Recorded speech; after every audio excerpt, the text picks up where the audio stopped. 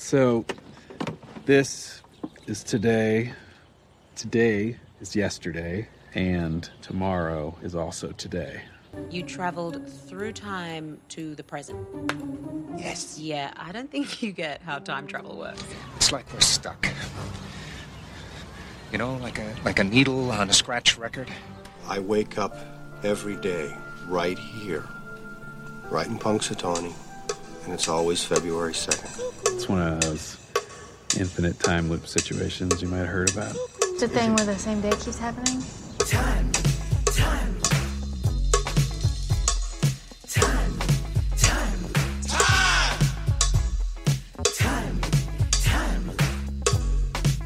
Slow down! What are you, in a damn time loop or something? Well, it's Groundhog Day again, and that must mean that I'm Professor Robert E.G. Black, and I'm here with Niall McGowan from Bat Minute, here to discuss Groundhog Day again. Still, always welcome. Yeah. Strike up the music. The band has begun. So, that's like that song. It's like, I think that of anything drove Phil Connors insane beyond the time loop. The Pennsylvania just be that polka every day. That's that's why he mastered the piano. It's like I have to hear other music beyond polka. I just have to get away from it as much as I can. But yeah, thanks for having me, Robert. Although this one I'm a bit intimidated by, because I know like this is like talking to a guy who just knows everything about Groundhog Day. Any note I bring is just like he's been there. Like he knows what this is. I still notice new things doing my notes, so it's actually crazy how many new things can be found in a movie if you watch it enough. Yeah. There really shouldn't be. There should be a limit. Is your presentation more of a like it's a literal? You're literally translating notes from your blog, or is this like no, this is a companion piece? If you want more, it's becoming more of a companion piece. Originally, I figured I'd just like recompile parts of blog entries and put them in, and I still quote them occasionally. So far, I mean, it's only a minute 11, but mostly I don't need to. Like basic stuff I know, and then if something new is there, I'd rather talk about that. Yeah. Again, of course, you've seen this. Like, what's the running total currently of how many viewings are you on? Somewhere above 450. I don't know the exact number because I don't know how often I watched it between 93 and 2013. God damn, that is like I'm kind of like I'm at a crossroads of that's impressive or that's just insane. It's both. Insanity can be impressive. You do it right. Yeah. Just like these shows. How many episodes of Bat Minute have you done? That's insane too. Yeah, that is always a thing. It's the times too I actually think about it. And like, oh, we talked about those movies for like, is it 200 episodes? Like, no, it's probably like 5. It's closer to 500 episodes now. You're like, holy crap. And your episodes are a lot longer than mine on average. Yeah. You two are talkers. That is our blessing. That is our curse. Yeah. I'm telling my wife, I'm like, yeah, I'm recording at 1 today. She's like, when will you be done? I'm like, I don't know. It's Niall. It could be a day. Although Ex Machina was the one I had the fewest notes on. Oh, okay. So the good thing is with you is like it's interesting stuff you have to say. You just take a lot of words to say it, and that's okay. It's not like you're going to just ramble and I have to edit it all out. That would suck. That's just the university student in me still just like, Troy, you gotta meet those word counts. So just ramble. From now on, each episode is 1,000 words. Each guest gets 1,000. So I think Groundhog Day is a good film. Don't say movie. Don't say Groundhog Day. It's in the title. Skip that. Oh, yeah. I think the film is good. There you go. We cut it way down. Cut that sentence in half right there. Dude, that's what I should be doing for this show is each minute needs to be just me doing the same description until I get it right. Like, how do you perfectly describe minute 11? So not to skip too far into the minute, though, because we do have like a nice little bit of fill at the beginning here. But like I noticed because you sent on, I don't want to mess up your structure. So you sent on the time loop of the week. The thing you're going to talk about. Yeah. Can you talk about that first? Well, if you want, because it was more like, because this is the first minute where we see, I don't know if it was officially just called like old man in the credits, but I always call him Pops. Like it's just, that's what Bill calls him. And in the script, he is old Jensen, also old man occasionally. It's inconsistent. And in the original script, he doesn't have a name. And in one of the versions of the script, I could not find it. There was a typo where it suggests it said like, oh, really? And I always called him O'Reilly in my blog. Oh, really? Like that's what I named him. I had to name characters that didn't have names. It made it easier to talk about them. Yeah. So I just always think of Pops. Yeah. And this makes me think of Pops Freshenmeyer, which is like a Simpsons deep cut joke as well. Because I'm trying to identify who could have impersonated Pop and Fresh. Like, oh, it was either Pops Freshenmeyer or Homer Simpson. Most of life is just junk, right? It's filler. And then there's these moments when all the randomness turns into something perfect. It's like life's dropping all the bullshit just for a second to show us how amazing it could be all the time if it wanted to. I don't know. I think maybe we're supposed to become like better people. Though I honestly don't even know how that could be possible. Ever think about it? We must miss so many of them. All those tiny perfect things are just poof, gone, lost forever. But not today. That is a disturbingly inspirational idea, Mark. It's a perfect day. I couldn't have planned a day like this. Well, you can. It just takes an awful lot of work. Time. The last revision is what counts, apparently. What if we found them all? All the perfect things in this one town, in this one day. We could collect them. That was unpleasant for all concerned. Anyway, back to the checks. Stop everything! I don't remember writing a check for bowling. The memo says to my pal, Pop and Fresh. Oh yes, that greedy, grasping glob of chemicals. Probably one of your ether-induced hallucinations, sir. I'll check the employee files to see who could pull off such an impersonation. Now, it was either Pops Freshenmeyer or Homer Simpson. Simpson, eh? Let's shut down this bowling scam right now. That short movie you brought up, like, does that have an official? I thought it was Exit Strategy. Yeah. I think it was called. Exit Strategy. Yeah, because I was excited when you sent it on. It was like an Omeletto. I was like, oh, I'm subscribed to Omeletto as well. But they don't give you the title. The title comes at the end because there's like one with Milana Weintraub where she's like, it's during Passover and her vibrator is going, but she can't. It's like a Jewish tradition to not handle electronics or something. Oh, so she can't go turn it off? Yeah, so she has to like run down the street and find a guy to come back to her house to turn off her vibrator before her parents and the whole family knows what's happening and stuff. I can't remember what the movie's called because it's like described like Omeletto, a young woman is in crisis or something like that. Yeah, their YouTube titles are weird. It's their station name, a description, and then the title of the film at the end of the description, which means you don't initially see the title of the movie. Yeah. But yeah, so I took it to be because this is the first minute of Pops, Pops Freshenmeyer, that you chose that movie deliberately because it kind of ties into what Phil ultimately learns from that character. Yeah. You can't, as the guy says at the end, you can't exit the maze. Yeah. That's what he says in Exit Strategy is no matter what he does. Well, I'll tell the listeners. Exit Strategy is about a guy in a time loop that is insisting that his brother, who's a firefighter, go out to help him stop a fire. That's it. Yeah. But he knows everything that's going to happen. He knows what route they have to take. He knows how to get the guy who's blocking the road to get out of the way. And all it ends up being, he's essentially trying to keep his brother from dying, fighting a fire. And every time he does it, eventually he ends up dying anyway. Yeah. We see one iteration of this loop, basically, for most of the film. And then I think it kind of ends on the note of like, just try to appreciate people while they're there. Yeah. At the end, he's just like, you want to hang out and have breakfast. Yeah. And they're just going to sit there and talk because he realizes he can't save him. Yeah. And of course, one of the lessons that's kind of begins to Phil's humbling, I guess, because he goes through a period of like, I'm immortal, I'm a god, basically. Yeah. And then his constant attempts to like, I have to prevent death, of this guy. Yeah, not today. Until it's like, and to find out, no, it's always going to happen. You can't do that. Like then you start realizing, no, but it starts to shift him towards more being like, just make other people who are going to live lives better rather than focusing all your attention on trying to prevent the death, like the inevitable death of this one dude. One of the deleted scenes from this that I put on YouTube is what he does about the old man on the last day.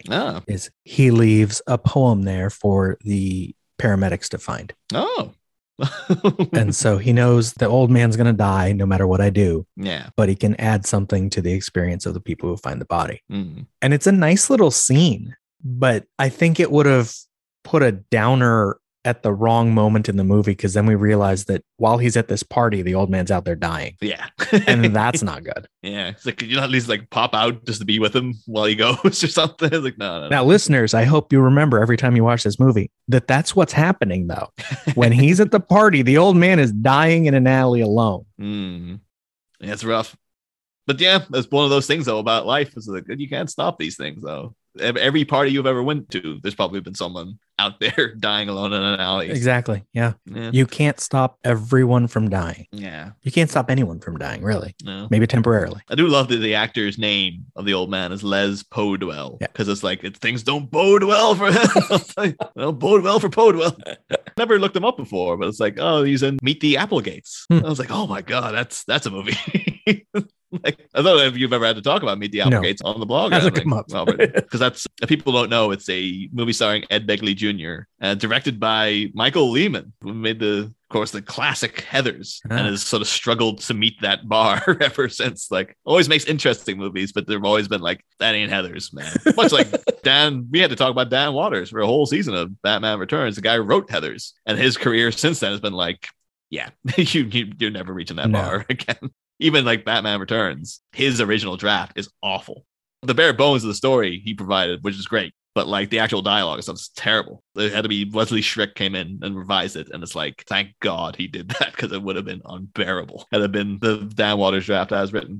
People don't know Meet the Applegates. It's about giant bugs from the rainforest who dressed up as a human family, a la Third Rock from the Sun, and just go undercover as like a kind of ideal nuclear family in suburbia, so that Ed Begley Jr., as the patriarch of the family, can get a job in like a nuclear testing site or like a nuclear power plant and blow up the plant so it will eradicate humanity and the bugs will be left alone.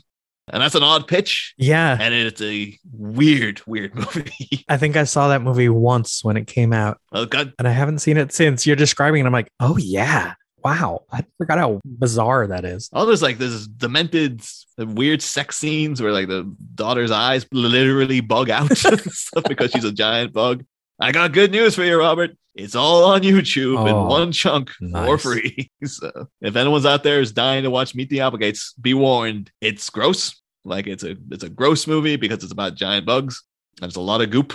But yeah, Pops Freshemeyer, O'Reilly is Les Podwell is in that film. So I was excited to see that. Now, before we get to minute 11, we should finish up with Time Loop of the Week, because I realized the thing you offered actually has a similar message. Oh, yeah, that actually is true. Yeah, weirdly enough, it was almost beyond Groundhog Day. People talk about time loops. Yeah. The one I instantly think of is from Nightmare on Elm Street 4, The Dream Master. Yeah. I have a massive affection for the Nightmare on Elm Street series, even as bad as some of them get. Oh, yeah. It has horrible problems, but overall, they still work. I think it's because there's always such a great bit of creativity to them. They have to be. You know, it never gets into like, well, you know, Robert, the Halloween movies, like when they get into like, oh, Michael just kills someone with an axe or whatever. And that's kind of okay, I guess. You know, that's, I guess, the 6, and you're just like, what is happening anymore? but Freddy, even in the worst Freddy movies, it's like, no, it's always like, you know, him killing people via the Nintendo Power Glove. Exactly. It's ridiculous, but it's imaginative. And I think, yeah, Elm Street 4 is like really underrated.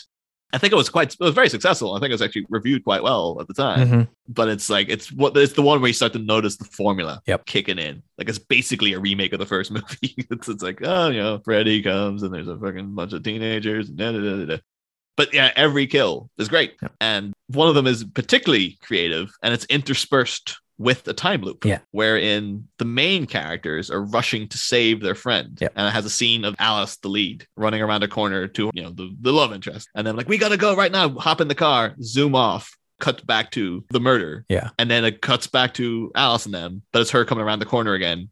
And the same scene playing exactly over and over. And the first time you watch it, particularly in the age of like DVDs and stuff, you're like, did this skip? Right. Because it's like, exactly the same. Yeah. I think it's even the same shot the first time. Yeah. And it starts getting to a point of like, she runs up to the house to save her friend. And then they cut it perfectly to like her going in the door and then just coming around the same corner and just showing you the scene over again. Right. And you are kind of like, is there a problem with is the file skipping? Like, what, you know, when I first saw it, I was like, what? Oh, this must be a mistake or something.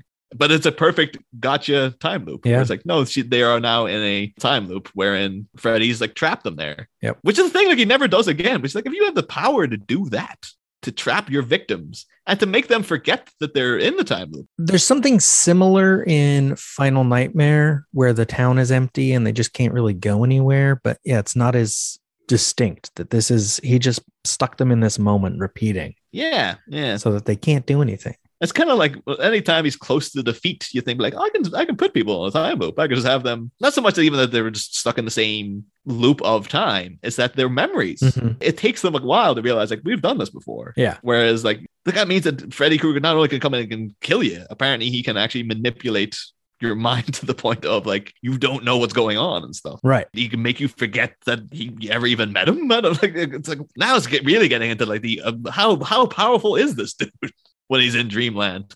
But yeah, I really, really love that as a time because I just remember how clever it was. And I've just been like, I had low I kind of grew up with the Elm Street movies, but it was like a forbidden fruit. Yep. Whereas my brother was really into them, but I was told by my parents, you're not allowed to watch them. And yeah. So I'd always see little snippets here and there. But that was in my teen years by the time I actually got to sit down and watch, them all. I saw the beginning of the first one at a drive-in.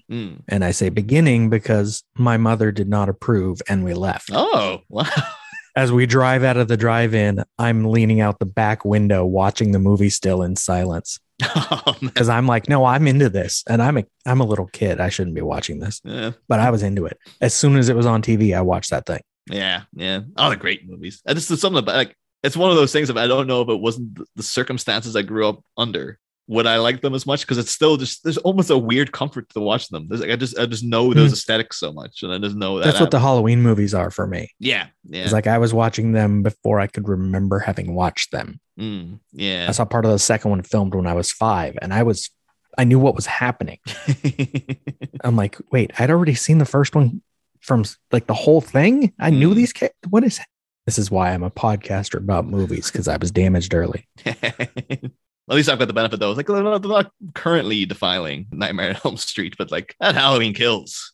Oof. Like I'm still like maybe as part of a greater whole when this third one comes, maybe it'll all make sense. But like I don't know. No. It just feels like the whole, not to get into any too much of a tangent, but like, I enjoyed the first one, like the Halloween 2018 or whatever it's called. I liked parts of that one, but overall, I thought I feel like. Listeners can go find this on Michael Myers Minute. I reviewed both 2018 and the new one. And my Halloween Kills one, I'm like, the title is like, these two guys fundamentally misunderstand Halloween. Like, they're the ones you gave the franchise to, and they don't know who Michael Myers is. Yeah. Yeah. Because they're writing a Jason Voorhees film, which is okay, but you have to set that one up differently. It's just such a weird thing where it has a kind of slightly snobby vibe of like, we're dismissing all those sequels. They were bad. And then you're treating Michael Myers as if he's the guy who was in those sequels though, where he was this unstoppable killing machine. It's like that first movie, he kills like 3 people or something. Like it's a guy, like he is a, living embodiment of evil and all that stuff as well. But it's like, I don't know if the town would be this gripped in fear. And then it feels like Halloween Kills is just like, they realize that it's like, oh, we have to have him kill like everybody. 50 people. The town. So yeah, so it amps the tension. It's like, so you've just basically remade like all those sequels within one movie. Yeah. Because this one is as equally ridiculous as all the rest of those. Like, yeah, you can't erase all the sequels and then reference all the sequels. Yeah. Yeah.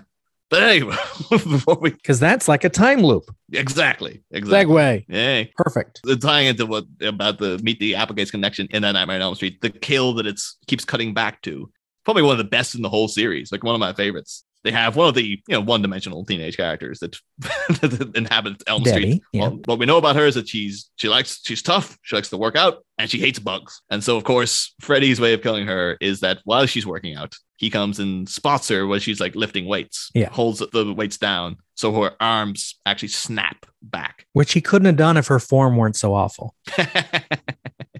That's why she needed a spotter, I guess. Yeah. But and then out of her dangling, dislocated arms come giant insect arms, and she begins to turn into a giant bug, runs down a corridor, realizes then there's glue on the floor, and she's actually in a giant roach motel, and she falls down. And it's really gruesome of her, like her face is totally covered in glue and stuff. And she tries to pull off all her skin comes off, and she's just a giant cockroach or a grasshopper or whatever she is, just some kind of bug. And you realize, like, she's now become a bug in a roach trap, and it just has Freddy holding it and smushes it, and then all this goo comes out, and it's pretty gross.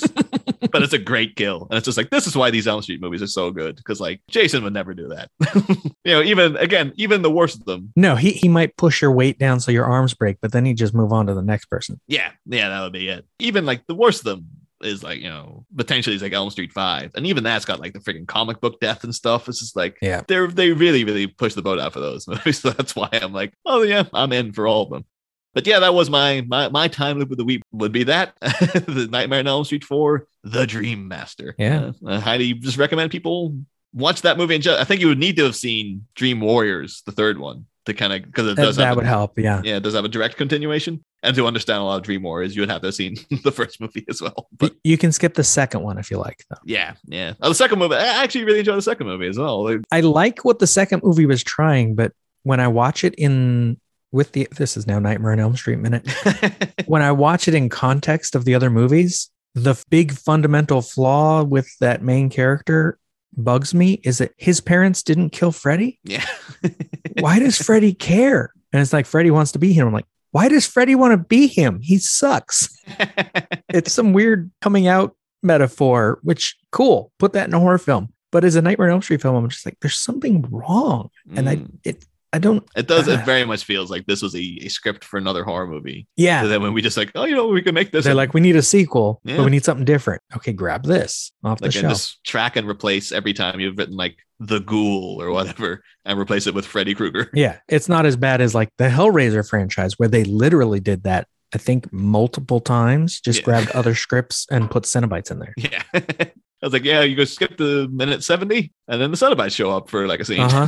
One of them, it's like really obvious because the main plot is investigating a murder, which has nothing to do with any of it. And then just the dead guy had a box. It's like, why? Yeah. It's like, it'll make money. I'm like, no, it won't. It sucks. That's the real thing. So like, you think any of these Hellraiser sequels are making money? I mean, back in the 90s, you'd get away with that. Yeah. I think even after the third one, you're kind of pushing it. Now that you make a new one like that, it's going straight to Shudder, and you hope, people are going to watch it. They're going to go to a convention about it, but they're not going to like it. Yeah. But Groundhog Day. All of these are time loops, so it all works. The time loop of the week is essentially horror films. Yeah.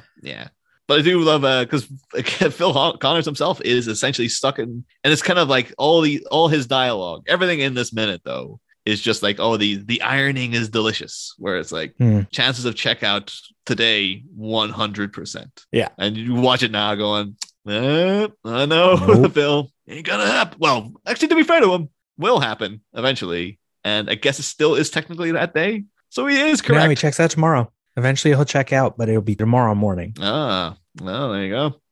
After the whole loop is over. Yeah. In the script, of course, in the third revision, he doesn't say chance of departure 100%. He says, unfortunately, yes, which isn't as good. Is that a bit of a Bill Murray embellishments?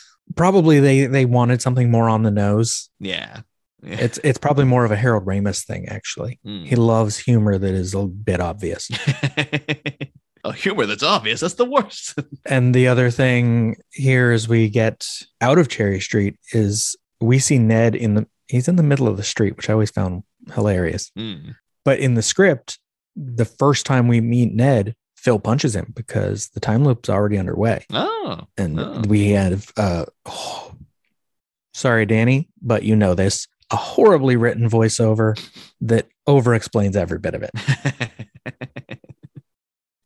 It's a very in talking about Ned like in the street, it reminds me really of I know it's not the reference they're going for, but it reminds me of Psycho with Marion Crane's boss crossing the street and that kind of like sudden turn into the car, which of course ends in freaking Pulp Fiction as well. Tarantino does directly reference Psycho, but it is very strange that he's just like walking down the face of his way, just head turns like it's almost like he senses his aura or something. He's not even crossing it in like a crosswalk. He's crossing diagonally.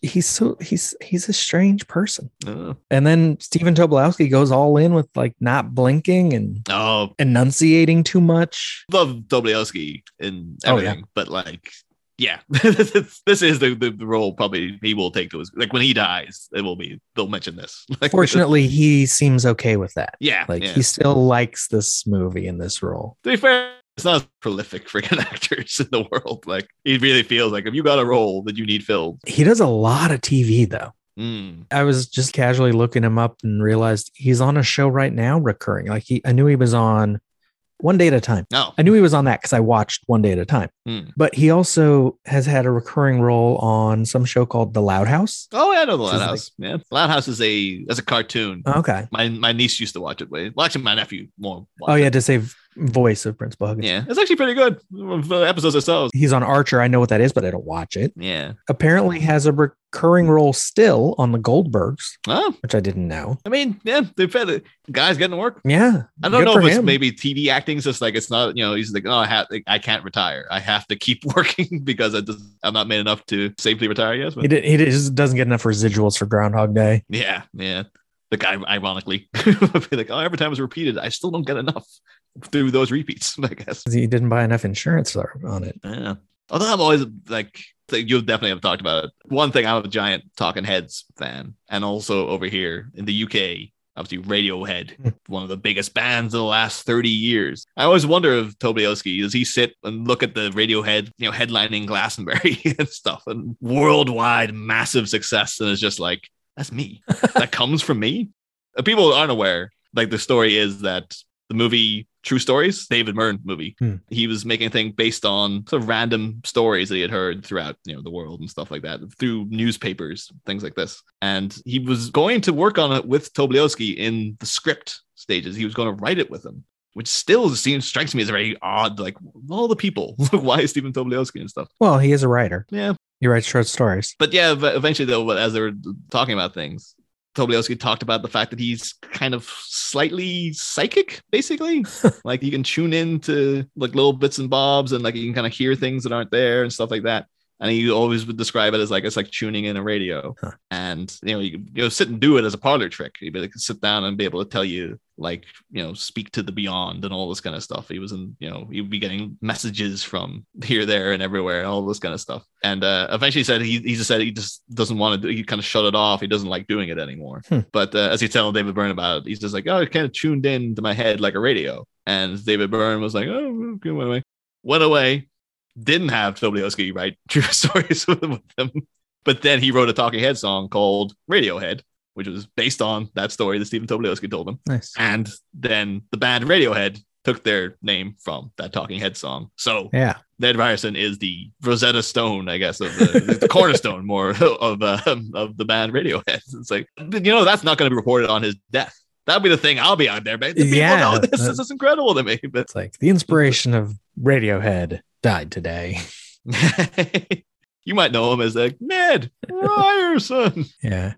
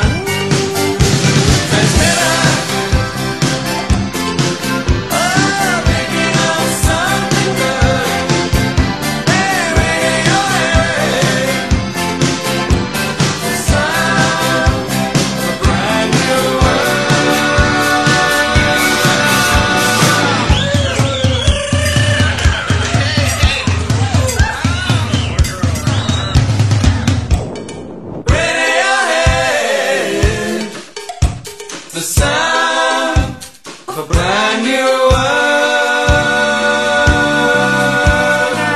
You and I have no secrets. Now, baby, let me read your mind. I hear everything you're thinking. You can tell me what you find.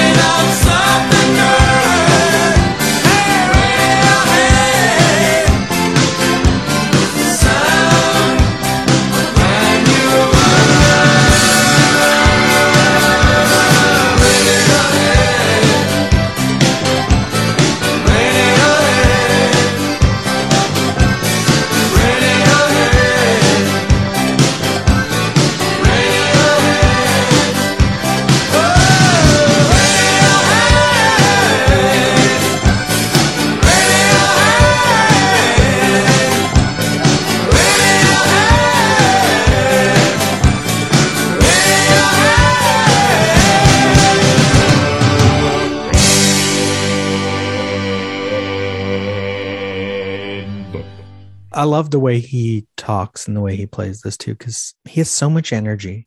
You know, Phil. Hey, Phil Connors. Phil Connors. I thought that was you. It gets to a level of like, it seems everything with Ned is almost like sociopathic. Yeah. Like it's too much. It's even like later on, he's getting pushed away and he's just like, instead of taking the hint, he comes back. Like, what is the matter with you? He's like a cat. You push it away and it just wants more attention.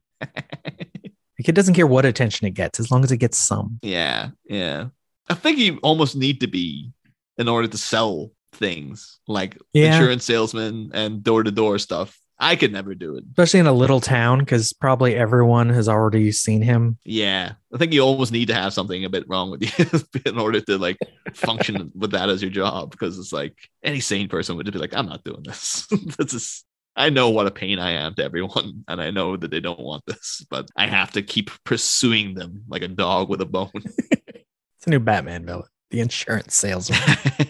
The Batman opened one of the gargoyles above Gotham, just like, Bruce Wayne. Well, don't tell me you don't remember me, because I sure as heck fire remember you. Yeah. But everything Bill Murray's doing too is just terrific. Like, it's just all the facial expressions, everything, trying to take it all in. He's like, yeah, thanks for watching, because he doesn't recognize this guy. But then when Ned takes his hat off, it's like Bill Murray looks at his head like that's going to answer who this guy is.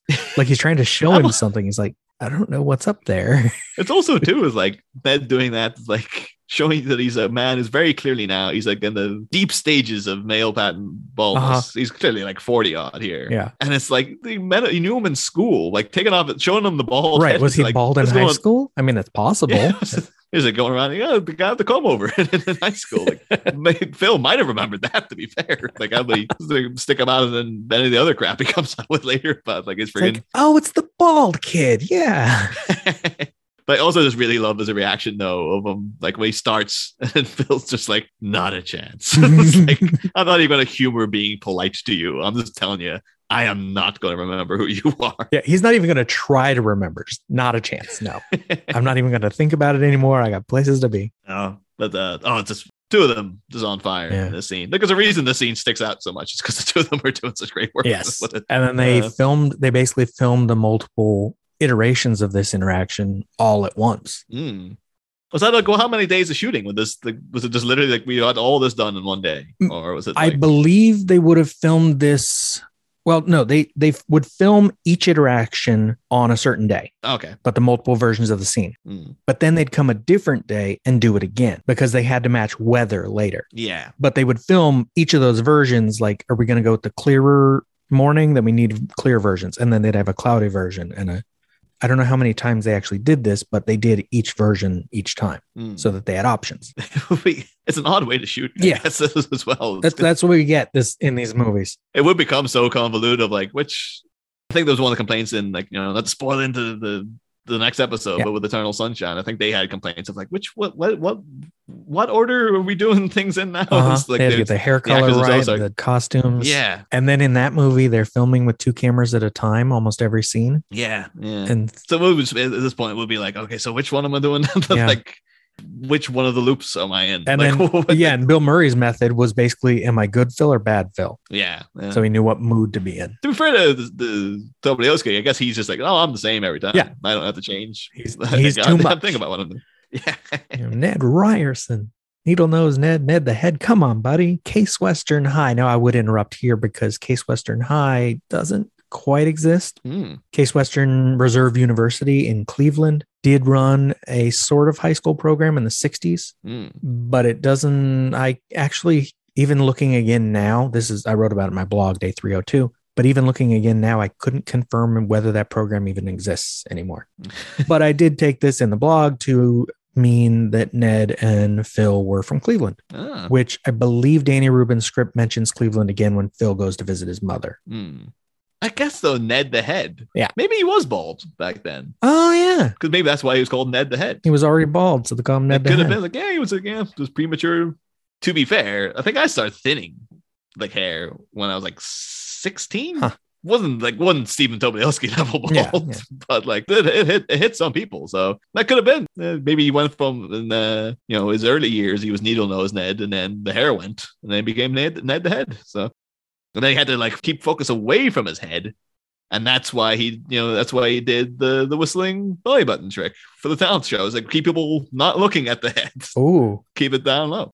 I have to look up what those, because I was like, what is that? Now here, I got to show you something really quick. It's not Stephen Tobolowsky doing that, though. No, it's Stephen Tobolowsky, how he looked in high school, basically. No, he is not bald at all. Oh. Actually, maybe he has that hair because he's covering his bald head. Yeah. It could be. It's like almost like a wispy.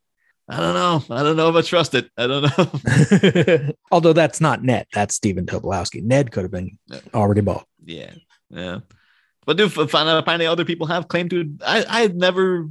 This talent show trick. What is this exactly? Whistling I belly thought button? it was going to be and I thought it was going to be much more impressive. Than Oh it no, actually is. it's I basically looked up just making your belly move in time to music. Yeah, I thought it was going to be like maybe it's a thing unique to him, and that actually would be impressive. That if somehow he was emitting sound from it, and it sounded he like makes a it whistle. That would be good. But then finding out, I was like, no, it's like a bog standard trick that like loads of people do. And it's not a trick. It's not impressive. And it's just stupid. It's like, that actually tracks much more for Ned And of course, Ryerson. then it still doesn't jog Phil's memory. So his other ones he brings up, got the shingles real bad senior year, almost didn't graduate. That's the line that he over enunciates. And I'm like, what is he doing? I mean, like I know that my dad had shingles in the last couple of years, and I know they're no joke. Yeah. Although to be fair to him, he was in his 70s at the time. So I started then having to look into like, because the shingles is chicken pox, basically. It's like at what point does it go from being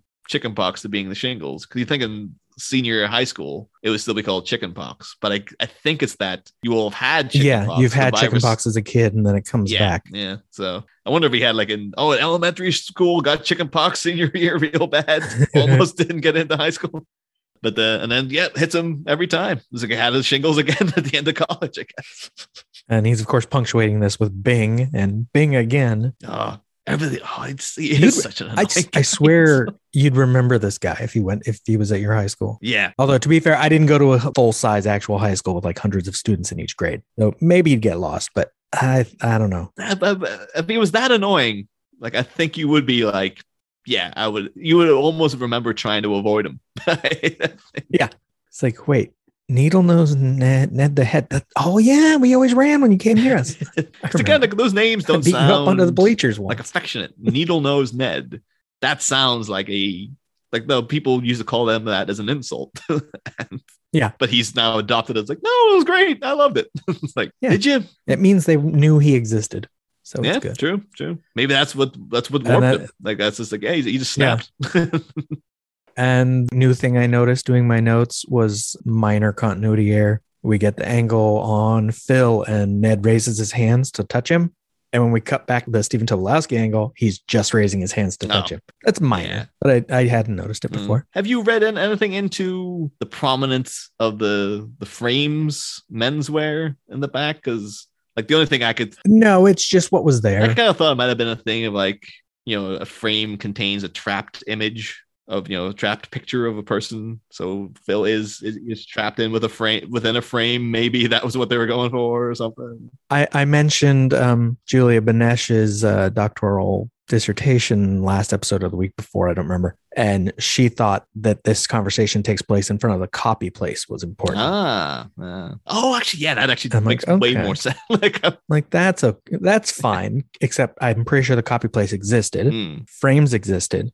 Like all of these places basically kept their names. That's why there's a Woodstock Jewelers in the background. Yeah, it's in Woodstock. I was trying to think now, like, it might have been more that you think, you want to get the copy shop more in shot, make it more prominent, but then it might have been just the angled filmings. Like you can't really do that. I think you see it better in a later iteration, like day 2 or 3. The weird thing I saw, I think it's frames in the background. Above its sign, it looks like they covered up part of the sign with like paper squares or something. It looks very temporary, whatever is going on up there. And I'm like, what did the sign say? But it's not frames anymore, so I don't know. That was Ned's insurance company, but it's now gone into liquidation. So he just hangs around out front in case anyone came looking for him. Actually, in the script, we do learn where Ned's office is, and it would sort of be in the Pennsylvania hotel or right next to it, because he sees Phil flying when he jumps off the roof. He flies past his window in the script, so his office is over there. Then they try to follow him. I don't know down. where he's going right now. Like, Phil, like in your dying breath of seeing Ned Ryerson coming after you. You're going to need some insurance. So the last bit of this minute is then he goes with a more personal reminder is that it cuts off mid-sentence, but I dated your sister, Mary Pat, a couple times. He dated Phil's sister. And Phil doesn't have a clue who this guy is. Again, to be fair, burying the lead, though. I think that's the much more memorable thing. Is like, I dated your sister for a while. Yeah. Come on, man. I think I wrote in my blog once, I'm like, maybe Mary Pat just really got around. And so Phil doesn't know any of her boyfriends because there were so many. Yeah. She clearly didn't have, I'm not sure Ned was a winner at the time. Well, that's the thing. So, do we know what the age difference between Phil and his sister is? Is she older? Is she younger? Or no, I believe this is the only reference to her, even in the original script. I would assume, because I can't imagine like a senior girl going out with like a younger Ned Ryerson, and like something's gone drastically wrong. Like maybe it was like maybe that was the allure he had, was she's younger and he's the older guy. And that's why Phil told him not to or something. He was being the protective. Yeah, until you told me not to anymore, which does fit. Yeah. But maybe Phil just said that to every guy. And so he doesn't remember them individually. They're all just that guy he told not to date Mary Pat. To be fair, maybe Ned was wearing a hat when he told him. Yeah. And he just didn't recognize him. It's like, you should change it to Ned the Hat. So we can remember this stuff. Yeah. Any other notes on this minute or Groundhog Day? No. I think that's, Groundhog Day, great movie. You don't need me to pitch it to people. Like, it's one of those ones like everyone knows is good. Yeah, or they're too young to have seen it yet. But we'll say, though, that Exit Strategy movie, hadn't seen that prior. I enjoyed it very much. Yeah. So, yeah, I think that's a good one to recommend. And Nightmare on Elm Street series. Yep. It's got some problems, but it's entertaining. Even at his worst. I think I was one of the ones that's like, I thought you could skip the sixth one. It's like, no, the sixth one's so weird as well. Like, it's awful, but it's also fascinating too. Like, it's. And then you get Wes Craven's New Nightmare comes after it, which kind of rewrites it into reality. Yeah. Quote unquote. New Nightmare is just that's just a great, like, it's so weird because, like, Scream felt so fresh. It's like, but you realize, like, oh, Wes Craven's been in this territory before. Like, he did it a few years earlier. Yeah. And then you see things now, like even like this, recent times, like the Matrix Resurrections. It's all the crazy meta stuff they're doing. It's like, that's all Wes Craven's New Nightmare, man. It's been done. It's been done a long time ago. But yeah, so that's the sweet bomb at the end after getting through 5 and 6. Yep. Where you're like, oh, New Nightmare's coming. No, it gets good again. Don't worry. Yep. And then the remake, just don't bother. This, like, I ain't. Yeah, the remake it should have been better. Yeah. Like all of its parts are good. The thing is, it has great casting. Yeah. And Jackie Earle Haley as Freddy is like, that's great. That's a great choice. And then just like, man, wait, and you fall like, if it wasn't such a dud that it just didn't have any kind of follow-ups, like he could have been everything. You could have brought him back and done good stuff with him, but never to be. Although we had like an Ozymandias Watchmen reference at the end of the last minute, bringing it back with Jackie Earle Haley, Rorschach in the end of this one. Exactly, yeah. It's Watchmen Minute this week. Yeah, I was on Watchmen Minute. Yeah, I was on Watchmen Minute. Talking about sex. I was on there talking about beans, as I recall. Nice. And my abject hatred of them. So if they wanted to hear you talk about other things, I don't know, maybe you hate Batman and Robin?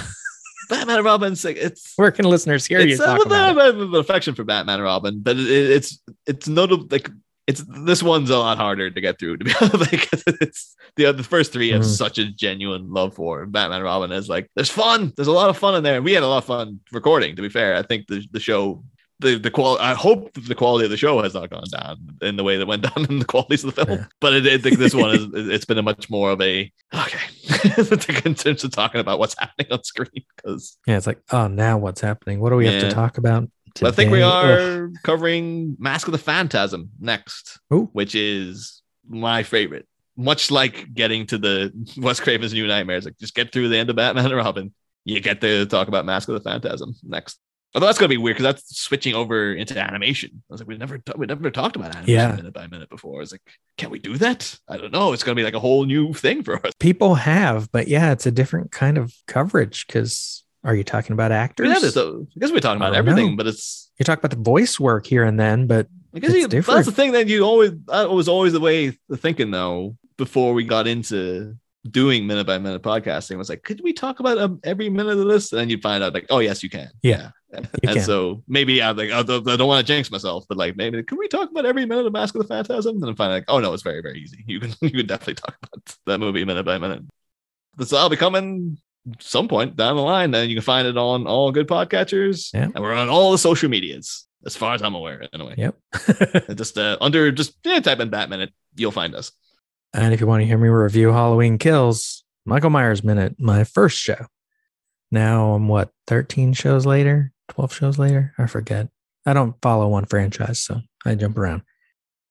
But thank you for listening to this one. The Groundhog Day Project Minute by Minute is just one part of an existential trilogy of podcasts. Tune in every Tuesday for Minutia Ex Machina, every Wednesday for more Groundhog Day, and every Thursday for Eternal Sunshine of the Spotless Minute. You can follow this show on Twitter at Groundhog Day MXM and Instagram and Facebook at Groundhog Day Project. This has been a production of Lemming Drops Studio. You can find links to more at lemmingdrops.com or join the Facebook group Lemming Drops Studio Tour. You can support all my shows at patreon.com/lemmingdrops. Until next time.